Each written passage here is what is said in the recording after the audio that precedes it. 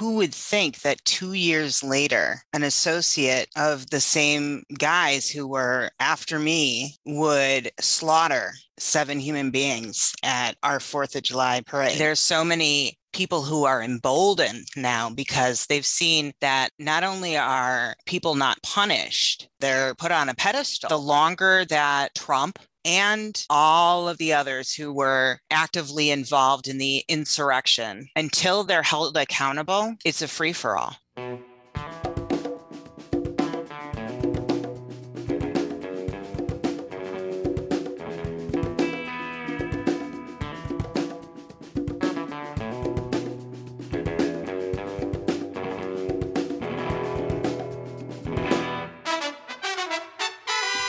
Welcome to episode 120 of the Refuse Fascism podcast, a podcast brought to you by volunteers with Refuse Fascism. I'm Sam Goldman, one of those volunteers and host of the show. Refuse Fascism exposes, analyzes, and stands against the very real danger and threat of fascism coming to power in the United States. This is our 120th episode. Thank you for listening. Thank you for being on this journey with us as we engage, dialogue, and debate with a broad array of writers, activists, scholars, legal experts, and people from different walks of life on the roots, nature, and trajectory of fascism in this country. Together, we are working on changing the way people think that prevents them from taking necessary action, helping people to look at uncomfortable truths and act with the daring the times demand. Together, we are forging understanding and relationships aimed at preventing the consolidation of fascism. Thanks to everyone who goes the extra step, rates and reviews on Apple Podcasts, shares and comments on social media or YouTube. It helps us reach more listeners, and we read every one. Here are some from the past few weeks. On YouTube, Blonde Fox69 wrote, "Love you, Sam Goldman." Well, thanks. Love you too. On YouTube, Matt B wrote, in reference to our recent episode with Wajahat, "Spot on. Definitely deserves more views. Christian nationalist GOP would scheme to kill Jesus today, just like the Sadducees did 2,000 years ago. I'm a Christian with a psychology degree and have studied the rise of right-wing extremism and their manipulation tactics for 8 years. I've seen enough.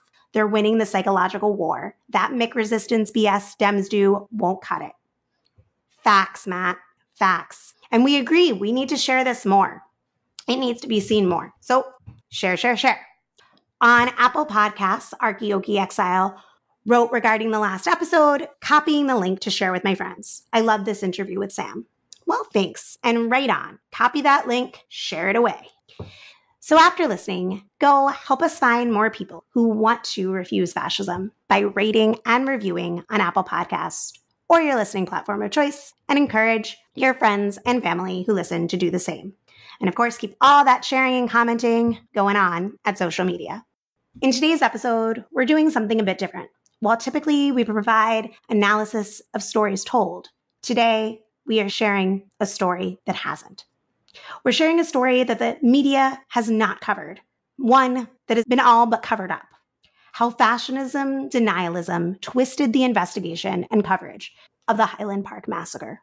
You'll hear from Rachel Waxstein of Highland Park, Illinois, on the massacre, the perpetrator, and both her personal knowledge and public knowledge that you should have seen and heard that this was part of a growing national epidemic of fascist violence. But first, Steve Bannon has been convicted of contempt, but not for his actual participation in the coup attempt. Boo. The story of January 6th has become clearer and clearer through the hearings, pieced together with what else we know about what it represented, a culmination of months of buildup, the result of different converging strategies from different elements of the Trump fascist coalition. The fake electors, the mass disinformation about voter fraud, the violent storming of the Capitol, which was intended as a pretext for Trump to invoke the Insurrection Act and use the military to seize the ballots and potentially, quote unquote, rerun the election. But at the end of the day, it's what Bannon was quoted as saying in the recording played last Thursday.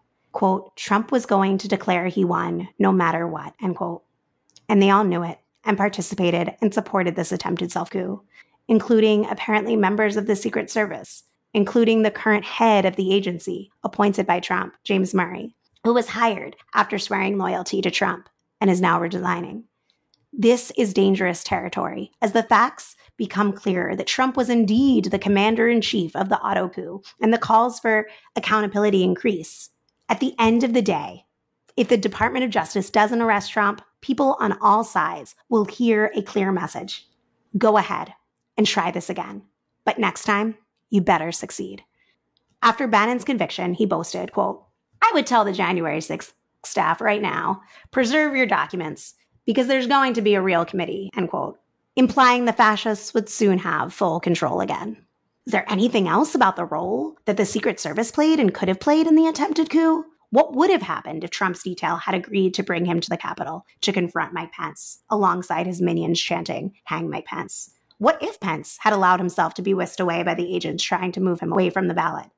It's dizzying how close we came. It bears repeating. All these Republicans knew and incited and supported the January 6th insurrection. Some warned him, some privately condemned it. They all knew it was wrong. Nearly every single one kept quiet until now. And they'll vote for MAGA fascism again in 2024. The entire Republic-Fascist Party is complicit in this. As the world laughs at Josh Hawley scampering away from the mob he incited, I mean, it is funny. And all too many liberals revel in shaming him and his cohorts. The fascists are responding. Shame? What shame? Just look at Turning Points this weekend, acting like Vince McMahon WWE Grand Slam, with Trump proclaiming he won 2 presidential elections and may just have to do it again. As speaker after speaker, from Josh Hawley and Ted Cruz to DeSantis and Gates to Marjorie Taylor Greene and Lauren Boebert, attack every marginalized group with increasing viciousness while whining that they are the true victims. Axios is reporting how the former president's allies are learning from their first term and first coup attempt and are already planning a purge of the national security and law enforcement apparatus. Even beyond the actual campaign, still not publicly announced, Axios has reported in depth on how dozens of loyal advisors and strategists and millions of dollars are already working day and night on how to secure and wield their power after Trumpism has retaken the White House and legislature. What would you say if you saw this happening anywhere else in the world? You might not be so quick to laugh. There is powerful exposure out there about the gaslighting by what mainstream media call conservatives regarding January 6th, the coup, the overturning of Roe, the moves to strip away other rights like gay marriage, that there is nothing to see here, no reason to alarm. But what is even more sinister and paralyzing is the gaslighting by so-called progressives who will continue to tell you there is no drumbeat to civil war, that MAGA has no chance in hell. Ignore, for instance, that when Pence and Trump squared off through Arizona rallies, it was Trump they flocked to. And please ignore that DeSantis, Trump's protege, offers no comfort, no respite from fascism. And I want you to remember that they are the same people who tell you, no, blue wave in November as a magical reset button that will resolve the fascism. And they're the same people who told you that we could do without Roe. The same people who said you were crazy to think Trump would try to subvert the election. And if he tried, he had no shot in hell. The same ferocity with which we refute the fascists who tell the world nothing to see here as they fascism away must be directed at calling out the outright liars who try to pacify you into inaction by telling you to look away from what's happening right in front of you, or only to look just enough to get you to vote. Stop listening to them and kick that voice out of your head. Now, here's my interview with Rachel. Today's episode, it's a story of how a neo-Nazi carried out a heinous crime, the killing of people at a July 4th parade, and how the police, the media, and society at large saw it as just some random killing. We are now over 2 weeks after the Highland Park shooting. And I'm going to talk with Rachel. Rachel Bachstein is a progressive organizer in the North Shore suburbs of Chicago. She's a supporter of Refuse Fascism. She was on our show mere weeks before the siege of the Capitol. When we spoke at length about the danger posed in that December moment, how we could see exactly where this was heading as Trump called forth his mobs, and that there seemed to be no force that was going to stop it. We also talked at length about her experience organizing Protect the Vote vigils in her area, which she had been doing for several months, and the fascist threats, harassment, and thuggery she endured. And today, I'm glad to bring her back on to talk about Highland Park and the man that was part of those attacks towards her and the fascist violence and the fascist movement that this is all a part of. So welcome, Rachel. Thanks for joining us. Thanks so much, Sam. So I have to tell you that I was listening to our conversation from December 2020 before the insurrection and after the election, and it's haunting to me. We were talking about my experiences as a human rights activist and about the angry MAGA fanatics who doxed me and waited for me after protests and all of these things. Who would think that 2 years later, an associate of the same guys who were after me would slaughter 7 human beings at our 4th of July parade? It feels like we're living in the Twilight Zone. I completely agree. It does feel that way. Well, first, I'll tell you where I was when the shooting happened. Yeah, please walk our listeners through. So that part I was actually very surprised about. I actually got out of going to the parade this year because my youngest and husband were out of town. But my mother called the night before and wanted to go to a restaurant downtown Highland Park for breakfast. And she picked us up, myself and my teenager, at around 10:10. She was supposed to be there at 10. The shooting happened somewhere around 10:15. I live about 2 blocks from downtown. And so we were getting out of the car at the time when the shooting was happening, and we very clearly heard it. And we looked at each other, but in my head, it registered as fireworks. And we kept walking towards the restaurant, and we see people just running towards us. And then I saw that there were kids' strollers and saw kids' wagons just turned over and abandoned in the middle of the street. And it really registered with me when I heard people just wailing for their family members and friends. And then we turned around, got back in the car, and started to find out what happened. Later that day, they showed pictures of the shooter. And I started getting text messages from other people, other progressives in the area who had been in attendance at these Stop the Steal counter protests. And they said, we all know him. And I took a look, and it was the Where's Waldo guy. I remembered him. The first time I met him was in early September of 2020. And he participated in a militia pro-Trump rally downtown Highland Park. And I remember him being very strange. A lot of us had photos of him on our phone and video as well. And he was holding a Blue Lives Matter flag. Later, I'd see him in Northbrook later in the month. And that's where the Stop the Steal crowd got very aggressive, crossed the street when it got dark. They were bashing people around with flagpoles and whatever else they had in their hands. And I remember the shooter being there and being part of that. And now I'm reading things like he already owned guns at that point in time. So it's very strange, but at the same time, it's not unexpected. And I say it's not unexpected because we were very freaked out by the way that they were acting, waiting for us and being very aggressive and putting posters up about you, I remember. Yeah, with my photo, my home address, my phone number, everything, and saying that I was violent and dangerous. So, the thing is that when something like this happens, and it does happen a lot, it really does feel like it couldn't happen in your town or it couldn't happen to you. Mm-hmm. But after this happened and I started talking online about my experiences with the shooter and sharing the articles from the time that came out in the Chicago Tribune and a variety of other media outlets, when I started publishing what I knew and then reposting newspaper articles that had the shooter standing next to other young men who were more aggressive than him, mm-hmm. People from all over the country started messaging me and telling me their stories, Mm. their militias, their ordeal with Proud Boys members and all kinds of far-right activity in their community. And they were all scared. And so I guess one of the messages I want to get out there is that Crimo, or the shooter, is not a lone wolf. He may have acted alone. He may not have even told anyone exactly what he was going to do, but he and these guys who are still in our community are being radicalized in similar ways. They're participating in neo-Nazi online groups. They're fetishizing Nazism.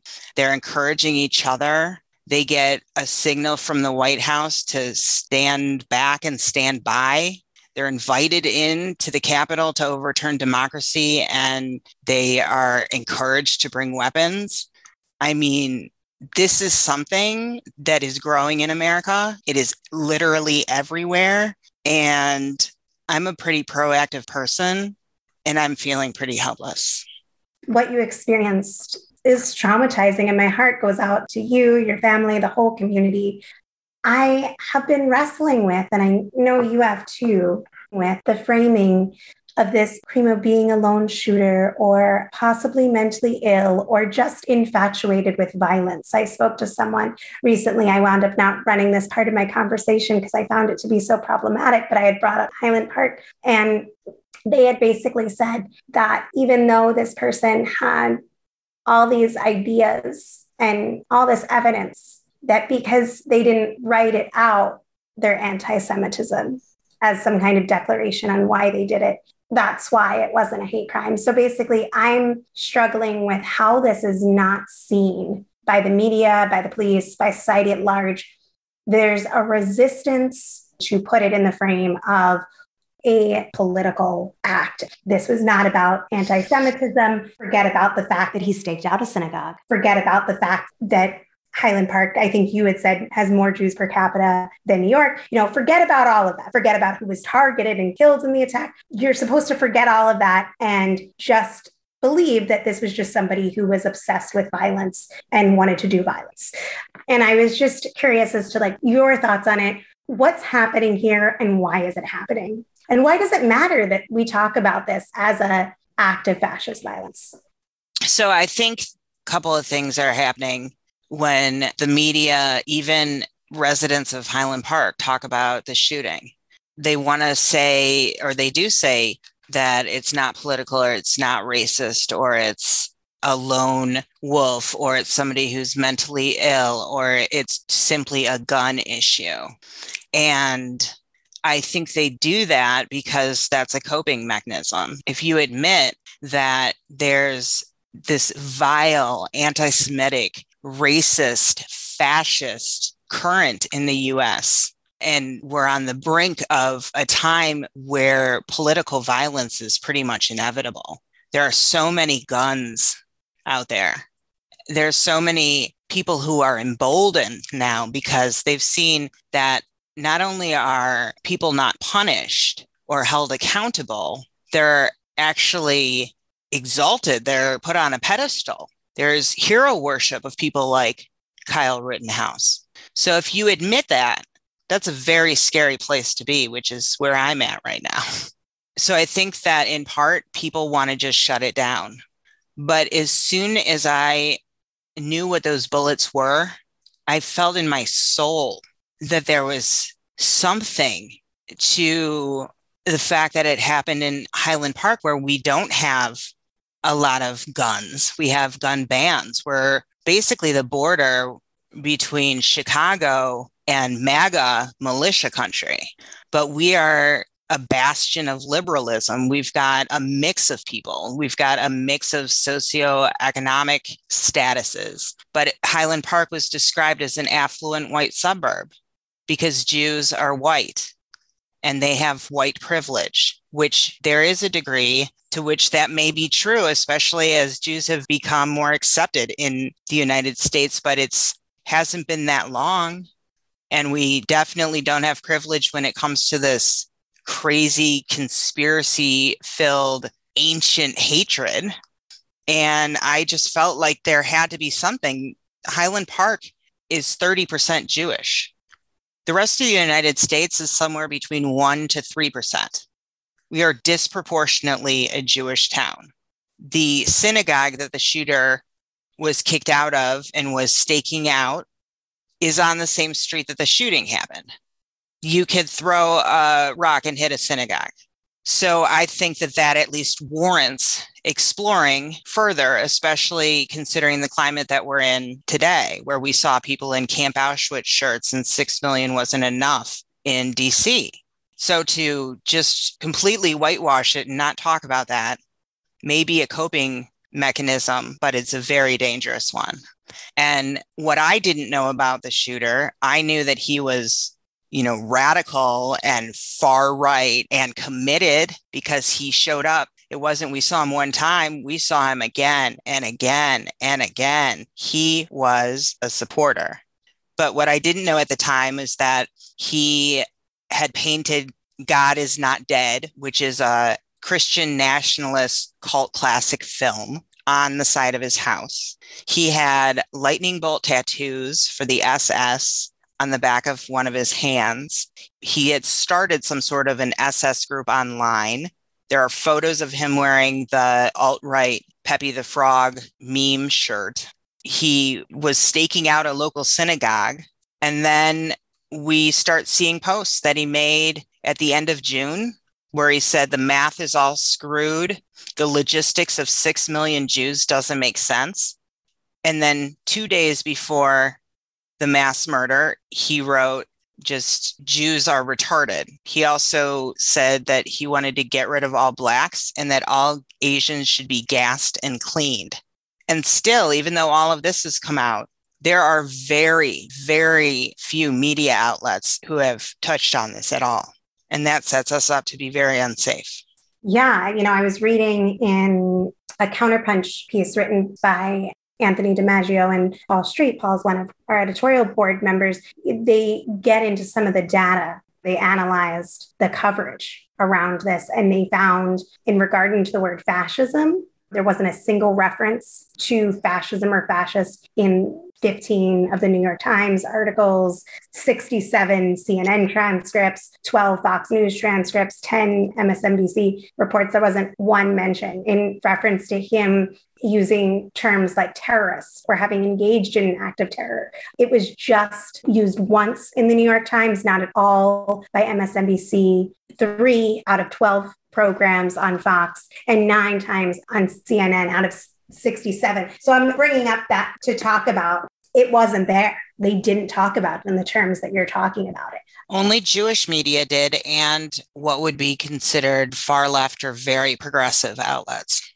Yeah, even there wasn't that much. When I found it in the foreword, and I found it in another Jewish affiliated paper, but I haven't seen it really anywhere else. So it's whitewashed. Yeah, it's whitewashed. And, you said it really powerfully in something that you shared online. You shared it on your social media 10 days after incident. You wrote, quote, "The problem is that we, as a society, don't see them. When we speak up, we aren't believed. When we point them out, we're ignored. Why? Because the shooter and his associates hide behind Blue Lives Matter flags and claim to support law and order. In reality, they glorify violence, kill police at the Capitol, shun democracy, and espouse racist and anti-Semitic tropes. MAGA is a death cult that conflates violence with patriotism. To add insult to injury, we are expected to treat them like any normal political party or opponent and adherents as any American with the right to voice their opinion. Meanwhile, across the country, paramilitary groups, militias,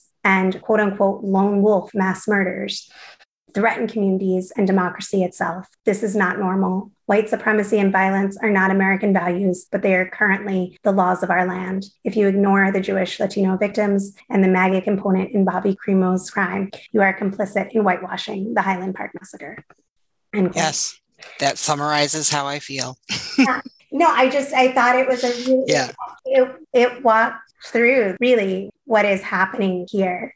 If you can tell myself and our listeners what's happening now in Highland Park, is that discussion happening in the community itself? No, I'm actually kind of embarrassed to say I was kicked out of a community group on Facebook for trying to talk about the fact that anti-Semitism and the Jewishness of the community is not being looked at or discussed at all. I'm actually not kicked out. I just can't make any comments or engage in any way. And I was told that the page is not for politics. They're trying to heal. And it's for, selling HP Strong bracelets to raise money, which is important. And I appreciate the fact that we are just hurting. There's so many people who knew people who were hurt or killed. There's so many people who witnessed it with their little kids. It is trauma and it is raw. Yeah. But my thought was that if we don't talk about this and we don't talk about the associates of his that we know have the same weaponry, who have been doing the same kinds of activities, if we're not realistic about what's going on here, you cannot keep yourself safe. You may feel better for the time being, but there is extreme pushback against that. And what I always say is that they're absolutely right that mass murder should not be a political issue. It makes no sense.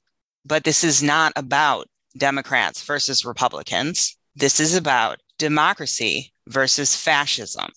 And these killers are not going to leave a signature saying that they hate one particular group. That's not how life works all the time. Sure, there are the manifesto writers, but that's not your usual. They leave these trails online. They leave trails in the community. They're not unknown. If I had been asked to give a list of who I thought could commit violence in our area, I would have picked up one of the articles from the 2020 Stop the Steal rallies and said, here, these guys. But this isn't just about Jewish people. Where there's anti-Semitism, there's racism. Where there's racism, there's homophobia, there's transphobia. And pretty much what brings them all together is the idea that anyone who falls outside of being a good Christian or having traditional family values needs to be eliminated. And there are a lot of us who don't fit into that. Exactly. And it's a program of genocide and a program of elimination.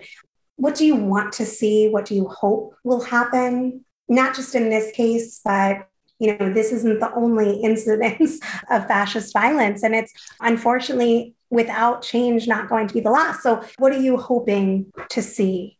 So I'm hoping, and I see that there's a lot of momentum around gun control, and that needs to absolutely happen. We're a country of guns. There are guns everywhere, and now you can conceal carry, and it's just that needs to be dealt with. But that's not enough. What we really need is de-radicalization programs. We need to identify and reach out to people and to be smart about how we can actually get people to think differently. And in the very least, if we can't change their heart and change their mind, we need to make sure they don't have guns and that they know that they are being looked at. But I'm afraid that's not going to happen. If we can't hold people accountable who on national television tried to overthrow our democracy, murdered police while carrying Blue Lives Matter flags, what hope do I have that they're going to look into the guys that I reported previously for harassing me? It doesn't feel like things are going to get better anytime soon. I think that they're not going to get better if people refuse to confront the danger and listen to people like yourself. I think that it's not going to get better if people keep pretending that things are just going to somehow snap back to normal. Or that it's politics as usual. Yeah. Because it's not. We need to stop acting like MAGA and whatever comes after MAGA is politics as usual. It should be offensive to every American, regardless if they're a Democrat, a Republican, a communist, a socialist, an anarchist. It doesn't matter. It should be a united front. And that's one of the saddest things to me is that in all of these human rights fights, whether it's LGBTQ, Black Lives Matter, or abortion and reproductive freedom, you see infighting on the left. I mean, the right can bring together church-going Bible bangers and Bubba with a beer and a shotgun and get them together to get things done. I mean, they've taken over the courts. They're threatening our rights in so many ways. And if there's anything that we can take from Germany and the failure to stop Nazism is that they lacked a united people's front, and we can be different.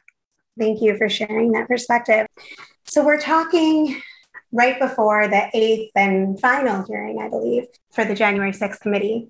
And we were talking about a fascist act of violence. They're going to be talking about this violent coup attempt, which was the culmination of a rolling coup that Trump had been announcing and carrying out for months that we talked about. And I think that there is a connection between, the reality that Trump continues to roam free and across the country, wherever these Republican fascists are in power, there goes the rights of abortion, voting, protest, speech, threatening, public officials is normalized.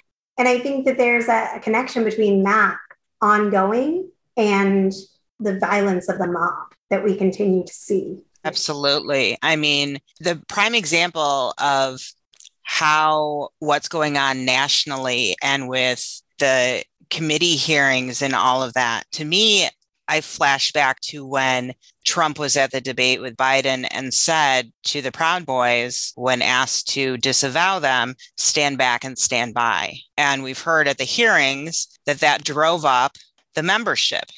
We felt that in our local area. We all of a sudden had people who were members of the Proud Boys showing up at Stop the Steal rallies that we were counter-protesting.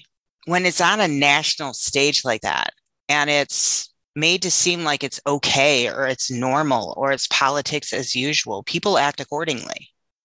And the longer that Trump and all of the others who were actively involved in the insurrection, until they're held accountable, it's a free-for-all.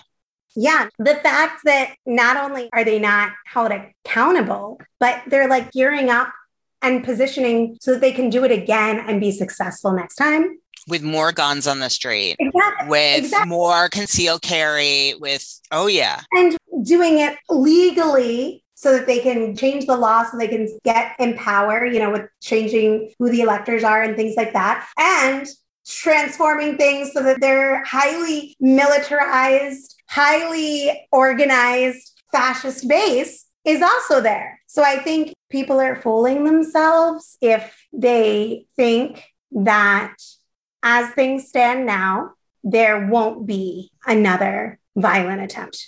So this, unfortunately, is not the first time that people have acted like this in history when faced with fascism.